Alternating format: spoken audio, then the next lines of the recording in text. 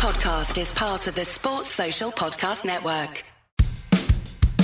What a fantastic goal that is from Derby. Chance for Gabiadini, yes!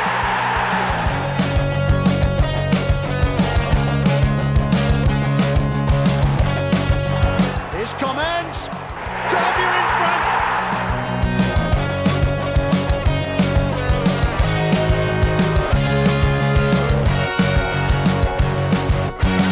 Hello, it is that time again. Welcome along to Steve Bloomer's Washing, your independent Derby County fan podcast. We are flying headlong towards the championship run-in this weirdest and most testing of seasons for a number of years.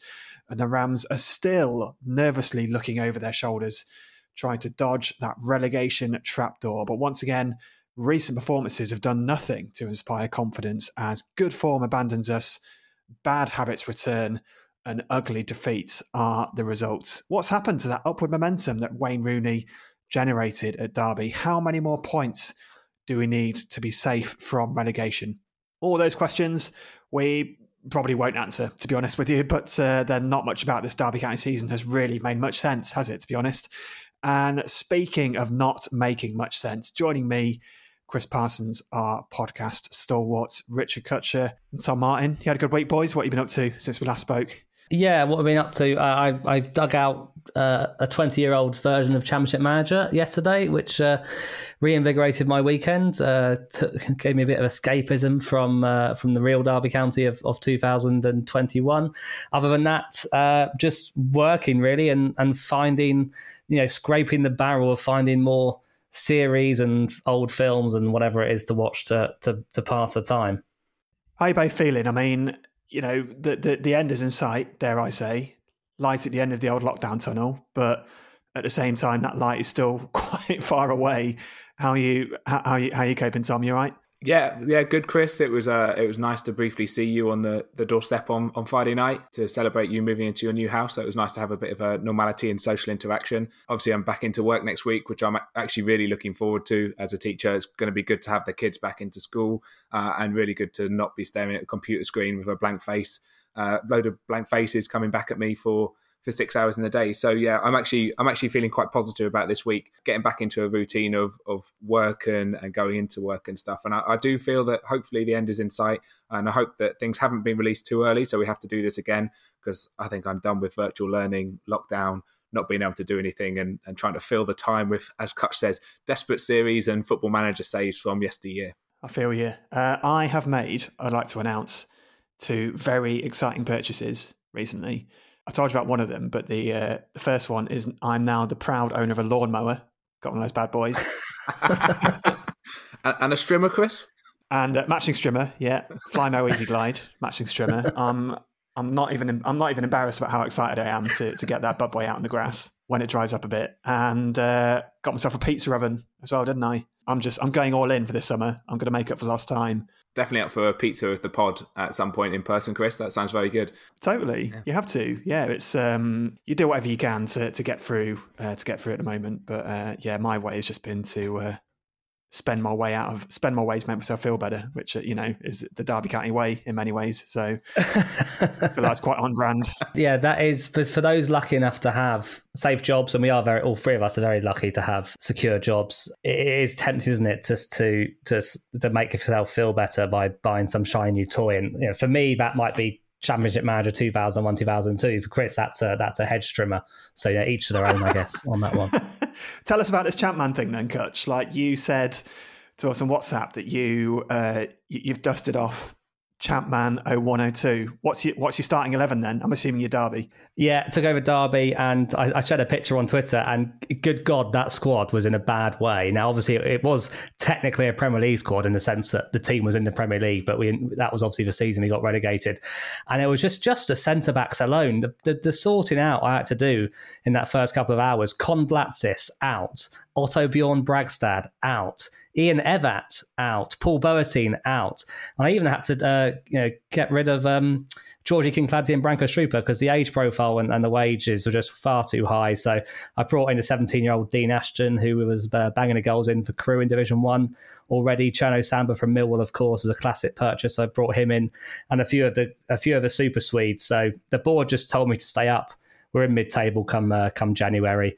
Dean Sturridge did score a hat-trick for Leicester against me in the second game of the season, which was depressing. And a young Frank Lampard scored 2 goals for Chelsea against me. But we'll get through this season, and a bit more squad reshaping will continue in the summer. I've never been a Champman expert. I was always just more of a Pro Evo FIFA guy myself. But the names that I can reel off, Kim Kallstrom, gone for him. I have. He's already in the starting lineup. Yeah, brought him in. Tonton Zola Makuku. If he's even a real person, you got him involved. Yeah, he was in the Derby reserves. I think he's 17. So yeah, he's already kind of on the bench. Him and Cherno Samba are pushing Malcolm Christie, Dean Ashton, and Fabrizio Ravanelli as my strikers. So we've got a lot of young talent ready to burst through. What about Tijani Babangida? You got him in the mix. I haven't. No, I haven't got Babangida. No, I haven't. Lionel Pickering was starting to tighten the purse strings somewhat in 2001. Taribo West was a free transfer either on that game or the 2000-2001 game. You bought him if you were Barcelona or if you were like Crewe Alexander, and he would come to you as an outstanding signing. But Freddie Adu, surely, Kutch. I mean, he was the revelation of that Champman footy manager era. Well, I thought so as well. I actually think he might have been a bit later because I searched for Freddie Adu. It didn't exist on the game. So I wonder if he was possibly 2002, 2003 or 2003, 2004. I've actually stopped myself from doing some proper research. I got lots of pointers on Twitter from people, and I'll admit I took up some of them. But I didn't want to just do the obvious cheat. And there's even tactics you can download, which will basically just win you the league in the first season because the game isn't that sophisticated. But I've avoided that. So but Taribo West, I did forget to search for him, so I'm not sure if he was available on a free. I'll be honest, we could, and maybe we should, talk about pretend football for the next half an hour, but we're going to have to dig in and talk about IRL Derby County, in real life Derby County. Kutch, you revealed to us in the last podcast that you hadn't drank for a month during Derby's relegation scrap and a third national lockdown. Surely our recent form must have driven you back to the bottle. Not quite. That's heroic. Generally no. I mean, last weekend I went for a long walk with my parents, and someone did crack open a very nice summer beer at the end of the walk, and I did have a sip, if that's allowed. So I had a sip, and I almost went to the fridge and got myself a full one, but I stopped myself, and that was the only one I've had since then. So generally no. My target is 1st of April. We'll continue going, but if Derby continue this way and boring the life out of us all, then maybe I'll break before. But yeah, I'll admit I had one small relapse. Well, when you do have a full relapse and you get well and truly off the wagon, I'm sure you'll be hitting up Derby Brewing Company, our podcast partners for the season, Derby's original craft brewer. But since we last spoke then, boys, there was a routine win over Huddersfield. Great stuff. Then it got progressively steadily worse, really. A fairly undeserved point in the derby against Forest, and then 2 woeful performances against Cardiff and Coventry, where we had the chance to well and truly put daylight between ourselves and the bottom 3, but instead we still haven't completely pulled away from relegation. We're still shipping points and goals to teams around us, and there's still the very real threat of Wayne Rooney managing us in League One next season. Some alarming recent throwbacks to the worst performances under Philip Cocu for me in recent games. We've just reverted to being passive, gifting the opposition ridiculous goals with stupid errors and being outfought physically, which was, as we said before we started recording, the main thing, the main improvement which Derby County had made under Wayne Rooney. So what's going wrong then, Tom? I mean, we can't really blame tiredness against Coventry. 3 of the starters, Byrne, Jason Knight and CKR, had been rested, and 2 more of them only played a few minutes, Waghorn and I'm going to say Roberts, I think. But is this season just starting to catch up with us, I think? Where's it all gone wrong in the last 3 games? Because let's face it, we've deserved absolutely nothing from the last 3 games. Yeah, I'll agree with that final statement. I'm not sure whether the season is catching up with us. I never think we were ahead of the season, so it can't have ever caught up with us because we've been pretty shocking all season. But the last 3 games have been really concerning and really worrying. Individual mistakes, a lack of confidence and a lack of risk-taking, but appropriate risk-taking in the final third means that we look very predictable. We're very side-to-side again. We look completely toothless up front. I don't think we had a shot against Cardiff, and if we did, then I don't remember it. And yesterday, I think Matt Clark had the only shot on target for us with a pass which wasn't even initially meant for him. And the keeper did well to save it or to come out and smother it. So yeah, really concerning the last 2 away games. Very concerning performance against Forest as well, because we didn't, as you said on the verdict with my brother, we didn't deserve anything. It was a get out of jail point, that one, and a fantastic strike from CKR. But that's the only way we look like scoring at the moment. And things need to go back to basics. We need to keep it tight. On Tuesday night against Barnsley, but I'm very, very concerned again. And it's a shame because I've been saying for a long time, if Derby perform as we can do against Swansea, against Birmingham, even against Huddersfield, we'll pick the points out and we shouldn't have any problem staying up. If we continue to perform like we are, we've got to hope that Birmingham, Sheffield Wednesday, maybe even Rotherham are worse than us and they go down. I feel like going back to basics was only ever going to get us so far. And particularly the likes of, the kind of effort that Knight and Shinnie put in that initial really good run under Rooney was incredible, and they deserve full praise for that. But it would be foolish to expect them to be able to keep up those kinds of energy levels and quality, because Knight was producing some great quality, not so much in kind of picking out passes, but winning free kicks and beating players and getting us up the pitch. That hasn't continued. I don't think he's benefited from the system changing and him moving around. He's kind of the piece you can always move around and slot in somewhere else because he can just do a job. But at the moment, he's just about doing a job, and that's about it. Shinnie seems quiet as well.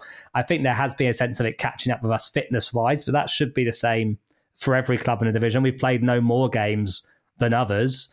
We've gone out early in the Cup, so we haven't had lots of Cup games.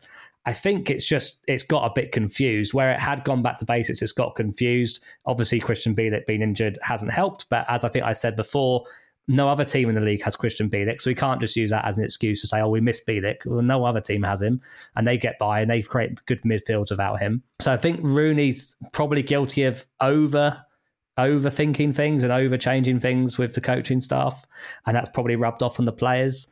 We just look to, as Tom said, toothless is the word that sums up the last 3 performances, particularly going forward. I just look at the way we play, and I just wonder if we are slightly being worked out, really. Like, we went back to basics, as you say, Kutch. It got us to a certain point, got us a few points and a few goals, but the way we play at the moment, it just seems like without having any real attacking threat from the wide men and the wingers, it seems like if we don't score from a set piece or like a bit of magic from CKR or just, picking up bits and pieces, then we get easily worked out. And that seems to be completely the case against Coventry, also the case against Cardiff. Going back to the Coventry performance, the most worrying part for me was that Coventry just seemed to have so much more intensity in the first half and composure on the ball. They were winning the battles in the middle. We didn't create anything because we didn't do the basics well enough. Simple passes were just going out of play. Must have been 4 or 5 times over the course of the game where we try and build an attack, but someone would just pass it out for a throw inexplicably.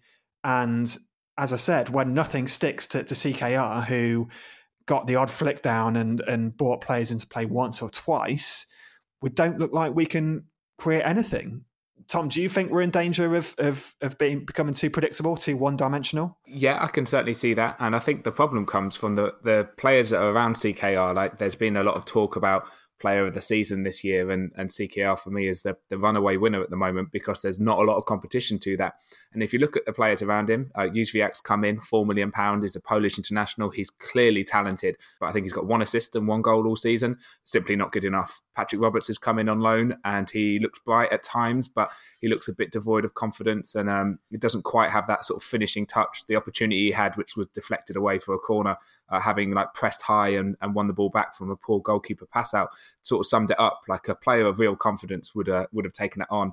And I've got a lot of time for Martin Waghorn, but this season he's been really disappointing. He's I'd have thought he'd be fighting for a new contract, but at the end of the season, I understand it's up, and I can't see it being renewed because he's not offering anything for the team. Like I barely noticed that he was playing yesterday, and he's had a really disappointing season. I'm sure he'd admit that himself. Like he's just not scored enough goals and not created enough. But that's the problem. We haven't got any players who are creating or scoring things or looking like they're going to get on the end of things. And the fact that Clark has the best chance of the game and regularly misses opportunities in the 6-yard box, that sums it up if our centre-back is our most dangerous player. To bring this back to the midfield debate, if it is the fact that every single winger that comes into this team ends up being crap or inconsistent, to be more generous, is that not a reflection on something different? Is that not a reflection on our midfield? Is that not a reflection on the lack of service they get? If every single winger that we play, and we've tried actual wingers, we've tried midfielders as wingers, we've tried strikers as wingers in the case of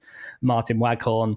If they're all rubbish when they play in those positions, is the problem not somewhere else? And the idea that they're not actually getting the right kind of service, there's not the right kind of movement around them. Like, don't get me wrong, I'm not letting Juzvak's recent form off the hook, and Patrick Roberts won a few free kicks yesterday, but every time he actually got into the box from the right-hand side, which he did a few times, he was always looking to go onto his left foot. There wasn't a single time he went onto his right foot, I don't think. And it was just predictable. They can read that. So that's something they need to fix. But there's not enough, in my opinion. Buchanan and Byrne do have great engines, and they can be very threatening going forward. I often think the timings of the runs aren't right around them, and the winger doesn't have the right options inside to recycle properly, and then we end up going back to centre back. So the wingers have been poor, but the fact that all of the wingers have been poor all season must speak to something else going wrong with the system and the tactics. Yeah, they have been poor largely all season, but I think it's less to do with the players around them and more just around them not showing the quality at the right time in the right areas. Like, think back to Birmingham away and the assist that Juzvak produced for Knight, the tap in, where he gets onto a loose ball, chops inside, picks out the absolute perfect cross for Knight. Like, how many other times he's done that this season? Not enough. And he's had the opportunities. He had him yesterday against Coventry. He had times when he was standing up the fullback and he'd try a trick, try to get round him, or he's not strong enough, or he hasn't got the guile to beat him, or maybe in a couple of cases there isn't an option inside to create space and give the defender a decision to make. So yeah, I see what you're saying, but I just think it's the players not showing enough quality. But in terms of that goal, Tom, the reason I said that I feel like the season might be catching up with us is because we have had recently uncharacteristic errors from players who have been generally really solid this season and made us a better team. Against Forest, it was David Marshall who dropped an absolute howler for their goal. And against Coventry, it was Nathan Byrne who had a complete mare. Like, talk us through what happened for that Coventry goal. Yeah, Byrne commits the cardinal sin of playing the ball across your own half in a sort of dangerous position. He had no reason to do it. I don't understand why he did do it, because Bird does well to win the ball back just inside the Derby half and then gives it back to Byrne, who, instead of maybe opening his body up and perhaps trying to find Roberts and then get round the outside of him, which I think is one of the issues of us going back to that conversation about us going forward, like Byrne and whoever is at left back, be it Buchanan or whoever, aren't getting forward to support the wingers enough, and that maybe makes us a bit more predictable. But Byrne seems to cut back inside, and then he tries to play the crossfield pass to Buchanan, and similarly to Granit Xhaka, unfortunately it deflects off an opposing player, and unlike Granit Xhaka's pass against Burnley, which ended up off Chris Wooden in the net, it deflected into the Coventry striker, who did fantastically well in between Wisdom and Clark and finished it with aplomb. Absolutely nothing that any of those two or Roos could have done with that. But Byrne knew he made a mistake, and these errors are creeping into the Derby performances, and it is the usually reliable players. And if we start to sort of have those mistakes come in and they continue for the next 12 games, we're going to be in real trouble, and we need to get that consistency back and cut those mistakes out. Every single player in the Derby side this season has had that. I recall I was talking about Matt Clark at the beginning of the year, and he's cut those out. We just need to do it consistently, because at the moment, one or two players are letting us down, and as a result, we're playing almost with 9 or 10 who are at the top of their game, and that's not good enough for us at the moment. I think as well, it's a good demonstration of going back to what we said about going back to basics. I think the pitches aren't going to get any better. this season. Obviously, the weather might improve, but the amount of games that are getting played on them in such short time means the pitches aren't getting better. The team's devoid of confidence. When we pass it around too much to the back, we're not really going anywhere. How many goals have we scored this season where we've built slowly from the back and then the ball's ended up in the back of the net? I'd say more often not, it ends up in our own net after we muck about of it too much. And I'm all for trying to play good football in the right circumstances and with the right players. And we haven't got the right players or the confidence to do it. I would go back to basics. I'd put Shinnie and Knight very much in the centre of the pitch, and then it's a fight between Bird, Sibley and Louis Watson, actually, to be the third midfielder in front of those two, and then put other players around it. For me, we're going to see more mistakes like Burns if we continue to overplay at the back in this last couple of months of the season. The disappointing thing was that defeat came from a team who'd been largely rested from Cardiff City away, where Derby got walloped 4-0. You both had the misfortune to sit through that one. I luckily avoided watching that entire game, but Rooney did get a lot of stick from the fans after that for putting out the team that he did. Some people saying that he basically conceded the game, which I feel was a bit extreme. I mean, he would say that he put the players out who believed he could get something from that fixture. Others have said that it was reasonable and that other players had to have a rest. But the players that did come in are the players that we've got. Maybe it's a little subtle message from Rooney that we need more in the summer if he's to take this team forward. I didn't really disagree with his decision at the time. And plenty of other fans didn't either. And Mengi played at the back. He played 80 minutes for Wickham. But aside from that, hadn't really played a full professional game, but he is what we had. It was the combination, really, of lack of experience in key areas that did for us. George Edmondson seemed to end up playing as like a defensive midfielder, which obviously cost us one goal and didn't really help our shape. But a couple of questions for you both. Do you really blame Rooney for his team selection, Tom? And we had 73% possession against Cardiff, but lost 4-0. How does that happen? The buck stops with Rooney with regards to team selection, and he's had a bad week. Let's put it that way. But every manager's going to go through a bad spell. On the face of it, I understand the resting and rotating of players, but I think it should be done incrementally. So you're not resting a whole load of players from the team. And I thought the side that went out against Cardiff was obviously much weaker, but it was done there to do a job against Cardiff, and it did not work. And their players looked confused and all over the place. And we couldn't get from the back 5 or 4, depending on what we were actually playing, because it was quite hard to work out where Edmondson was, whether he was a centre-back or defensive midfielder, into the sort of forward players. And I didn't see any sort of positives on the performance on Tuesday against Cardiff. And and having 73% possession, the reason for that is because Cardiff shut out the ball. Every time we went to the left centre-back, someone went and closed Buchanan down. Every time we went to the right centre-back, someone went and closed down our full-back as well. So it was just really clever play from Cardiff, and Mick McCarthy did a complete job on Wayne Rooney and the tactics that we had. I'll give you, Tom, the right to respond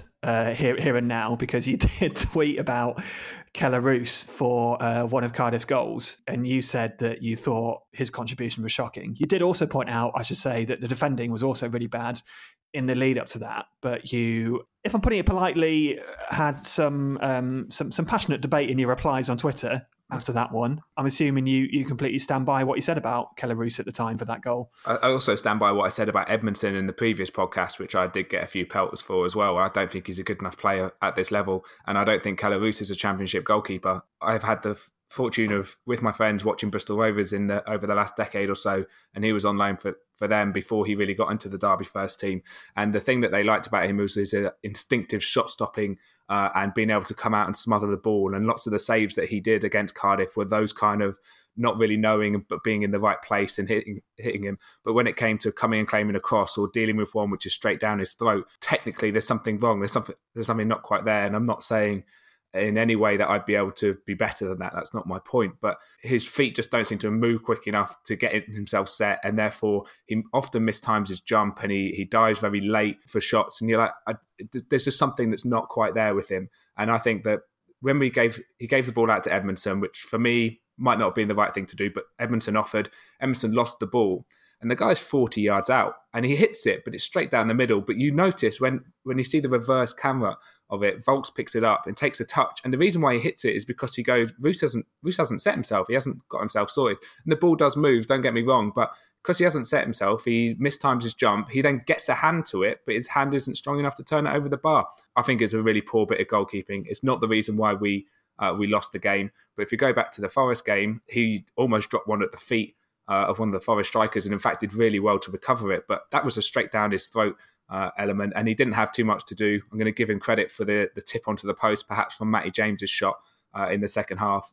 So I do think he's got some good attributes there, but I just don't think he's consistent enough to be a top Championship goalkeeper. And he's a fine backup, but yeah, disappointing for me the effort for that fourth goal. Are Derby safe then? How many more points do we need? How many more wins can we eke out of this season to stay in this division? We're going to talk about that in a second. We're going to try and work out that magic number, but subscribe if you like to the podcast. If you like Steve Bloomer's Washing, then we'd love it if you hit follow or subscribe on Apple Podcasts, SoundCloud or Spotify. So when we release an episode, you get it sent straight to your phone or your iPad or whatever you listen on. More in a second.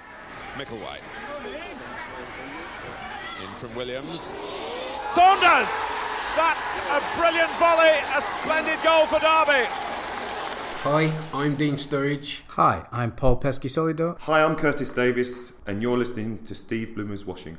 So the fight for survival continues then. Derby currently 6 points clear, is it, from Rotherham, I think, who do have 2 games in hand. As I tweeted at the time, it does seem a bit like we're just relying on there being 3 teams worse than us. And I was thinking about this earlier. I just wonder if there's a bit of complacency kicking in the last few performances, and the fact that we know that other teams are also in terrible, abysmal form.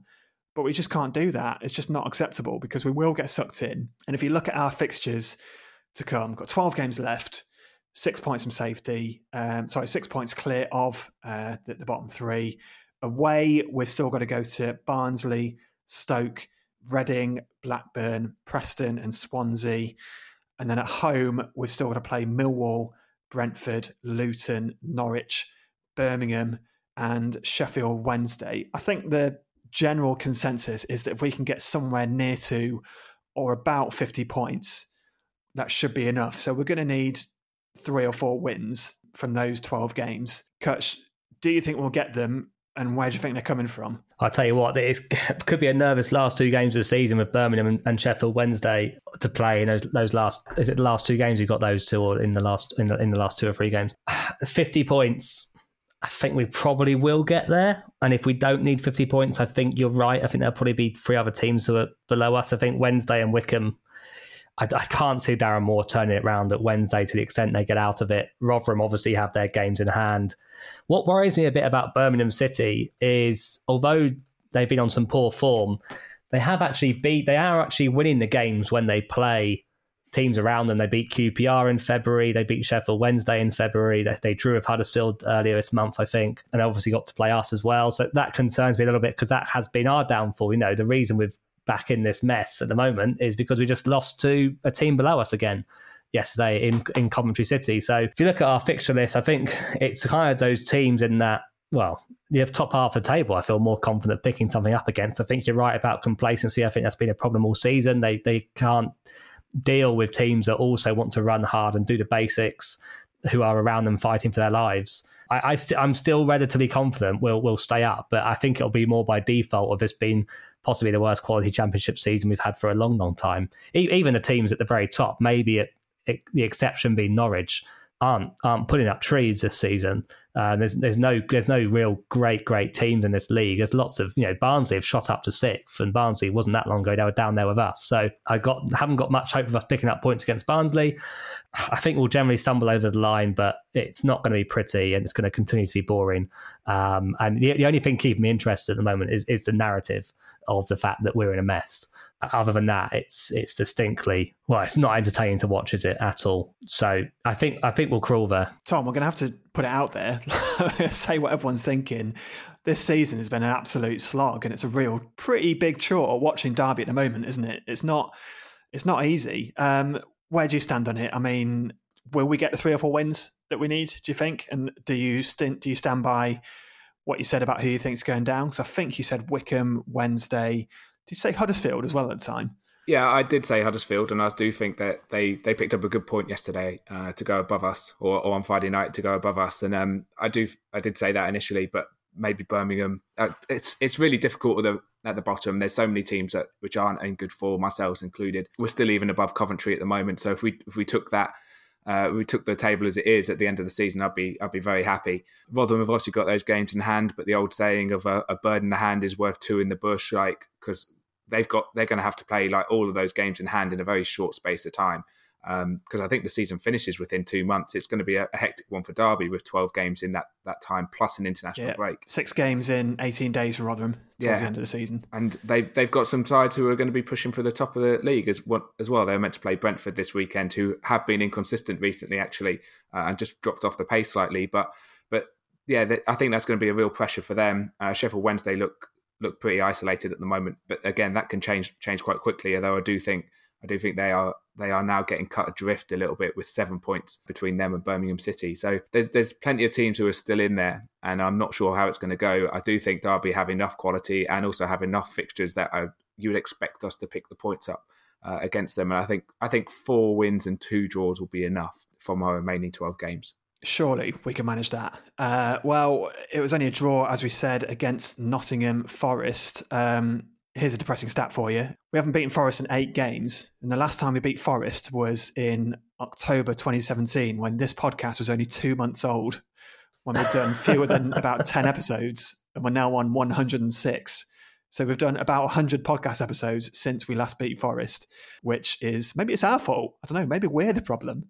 But Colin Kazim Richards' goal, absolute rocket, amazing goal. What a strike. I've got a lot of time for a volley where it just sits up for someone and they smash it, put the foot through it, and it dips viciously into the corner. So one for you, Kutch, which did you prefer? The CKR volley against Forest, or that rasping rising drive against Middlesbrough the week before? Yeah, it's got to be the Forest one in terms of, again, in terms of narrative, in terms of what it meant, its importance to that match. It has to be that one. But in terms of actually watching the strike and the quality of the strike, I think I prefer the one against Middlesbrough. As we always say, it went in off the bar. It rattled the bar. That gives it an extra 5 goal points alone. It was also the surprise of it. You weren't necessarily expecting him just to smack it in. We hadn't really seen him do that before. So it was completely shock when it happened, watching it on TV. It was a genuine shock where it happened. Whereas the one against Nottingham Forest, it kind of sat up and it was begging to be hit. The way that it just fell to him, after bouncing around off a couple of Forest players, you could see him winding up to smack it. So it didn't come out of the blue as much. Obviously, in the context of the game, it came out of the blue because we probably were fortunate to bang that one in. But I think technically wise and aesthetic wise, I prefer the Middlesbrough goal. In terms of importance, I prefer the CKR goal. If I was voting for a goal of the month or a goal of the season out of those two, I'd probably go with the Borough one.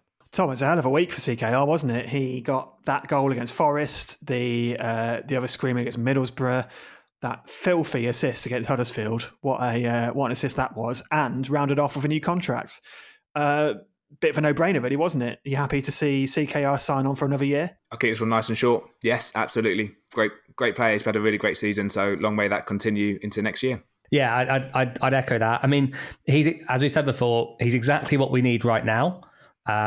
He's if we stay up, he's going to be a huge part of us staying up, along with a couple of months of getting Christian Bielik fit. I think equally important as well in that run of form. I will just temper that a little bit by saying if CKR is the most exciting or the player that we're excited about watching in this Derby team the most, that doesn't say much to the rest of this Derby County team, because he is, he's scored 2 great goals and he's scored a few other very important goals, headers and kind of being alert in the box, in the 6-yard box. But it's not an exciting player in the normal sense of the word. And the fact that he is the kind of the player that fans are most excited about says a lot about the quality in this team, and that needs to be fixed next season. He can't be the most exciting, effective player in the team next season, because we'll just be in for exactly the same. I completely agree. He's been great. And what we're saying sounds like we're really undervaluing his contribution, but he was signed really as a bit of a stopgap. He's been an amazing stopgap. He's been fantastic. He's way exceeded any of our expectations. But for all the good that he's done, I'm not sure I'm comfortable with seeing him lead the line as our number one striker last season. I'd love it. We need to get someone else in. And for me, as good as Sekou has been, I think he has to be a bit part player, like an impact sub. And we can't surely expect him to play like 45, 50 games next season, play as much football as he has this one. But bottom line is, we're all really happy he has signed on because he's been great and he's really helped. So let's leave it there for that contribution. I think we're going to wrap it up there. Keep it short and sweet for this one. But a couple of things we have to talk about, really, before we wrap up this podcast in any other business. Tom, we talked about how we're going to tackle this one, but Derby County have said that they are going to stop taking the knee before games. They released a lengthy series of tweets and a statement on the website describing the reasons why, saying that they're stopping taking the knee in no way diminishes their support for the fight against discrimination. They're going to line up alongside each other as a show of solidarity instead. How do you feel about it? I, for one, would say I welcome the decision, really. We're not the first club to have done this. Brentford stopped doing it as well.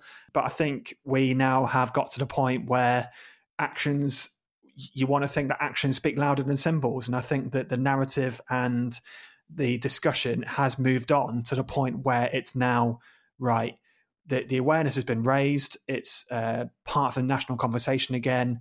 It's being talked about by the right people. What are we doing as a result of taking the knee? Where's it going from here?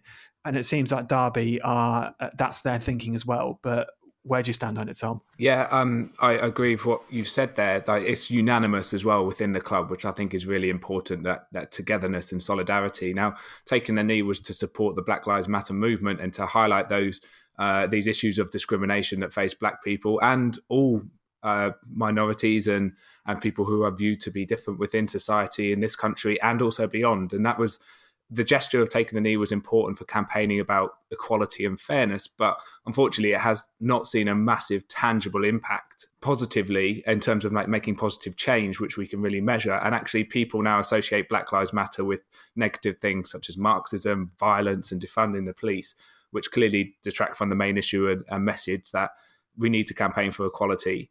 And the fact that recently, including our own Kaz and Richards, several footballers across the country have received racist abuse on social media, and nothing really seems to be done by the governing bodies, or nothing seems to come of police investigations or even social media companies.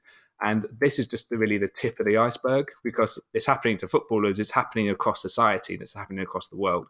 And that's the thing that really needs to be changed. And Rooney's message that came out in the press a couple of days ago, which preempted the unanimous announcement, had clearly been sparked by conversations in the Derby dressing room. And I, for one, definitely welcome that. The fact that the club has leaders like Kaz and Richards, like Andre Wisdom, like Wayne Rooney, who want to speak out and they want to make changes. And the players and the staff at the club are united behind them and will stand together, tall and proud, against idiots and bigots who discriminate against other people. And I think that's really important to call those people out for who they are and what they are. This is not going to go away, and we need to continue the conversation because it's been talked about, but still nothing has changed. And there is still racist beliefs, and there's still discrimination against people. You just have to open up Twitter and you see things where you're just like, I can't believe you're saying that in the public sphere. That is so ignorant. And people do have there does need to be an education in there, and there does need to be a tangible change. And I think I really support the fact that Derby have changed their view in terms of what they're going to do, but they haven't changed their view in terms of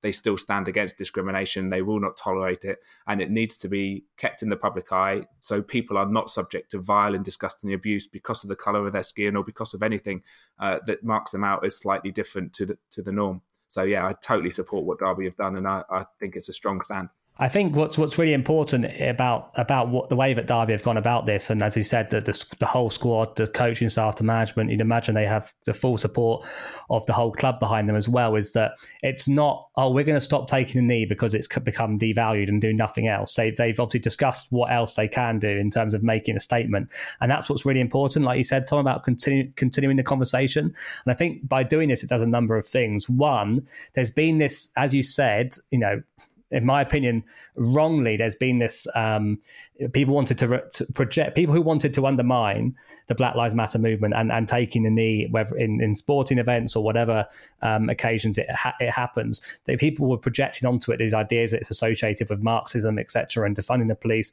In my opinion, wrongly, because there's two different things. There's a Black Lives Matter political movement and there's a Black Lives Matter movement, and they are actually two different things. So that was always wrong to project onto it, but it was being used to undermine it. So what happened was that people were just dismissing people taking the knee just by using these excuses.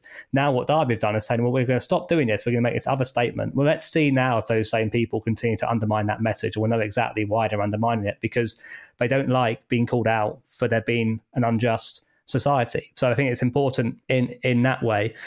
Something that we always say, I think, I always try and remind people, we're three very privileged white blokes talking about football on a podcast. So a lot of these issues don't impact us directly at all. Tom has a bit more insight working as a teacher in London, I think, into some of these issues than we do. But, lots of people say, oh, we're tired of talking about this now. We're tired of seeing this message rammed down our throats. And you see that all the time. And Ryan Conway actually tweeted about this. I think it was last night. And he said, for those people saying I'm tired of it now, well, Ryan says, I'm tired too. Plenty of us are tired of experiencing racism. Be lucky you're only tired of being exposed to symbols, protests, talk and statements. It's much more tiring for those who are actually victims of discrimination and racism. So I think it's generally the right thing to do. I was a little bit skeptical when I saw they stopped doing it, but when I saw what the statement was in place of it and the rationale behind it, and it's important you do explain these things, are fully behind the club. So well done to everyone involved at the club for continuing it. And I think they need to. It can't just be for the rest of the season. I think it has to continue, because we see it all the time, whether it's in racist tweets or the way that black and ethnic minority people are treated in our country and more broadly. Yeah, I agree. And all I really hope is, as I said at the start, is that there are tangible actions, practical steps, measurable actions taken to move on the narrative, to build on the awareness that's been built. And I know the Premier League, they released a racism action plan last month in their efforts to combat it, where they talked about hitting certain diversity targets within their executive board by 2026, and they talked about increasing pathways for black players and coaches, although it does seem to me like that is the sort of thing they've been trying to do for a long time. But as you said, Tom, like when you've got Colin Kazim-Richards having to explain to his own kids why he's being racially abused, it's clear that you can't sweep it under the carpet. The problem is still very much there. But look, we welcome it and we appreciate, we're starting to sound like we're lecturing you and everyone else now. So we just felt we wanted to address it, and we wanted to just have our say on it for whatever position of privilege we come from. So there we go. Tom, another one you wanted to flag up yourself is that there was some very sad news, two very, very sad pieces of news coming out of Derby County this week, from which we wanted to pay our respects towards. Yeah, just respect to Mickey Lewis, who played for Derby for 4 years between 1984 and 1988. I think he played 50 league games for us. He passed away recently from cancer, and also a former Derby Academy product tragically has died aged 20, Matty Langton. So our thoughts are with the families and the friends of all those people. I'm pretty sure Louis Sibley tweeted out about Matty Langton, so including the players who knew the young man who tragically had his life cut short recently. So our thoughts and prayers are with their families and friends. Well said. Amen to that. Well, look, we're going to try and finish the pod with our usual bit of trivia nonsense. Boys, I've got a question. You've got the answer, I hope.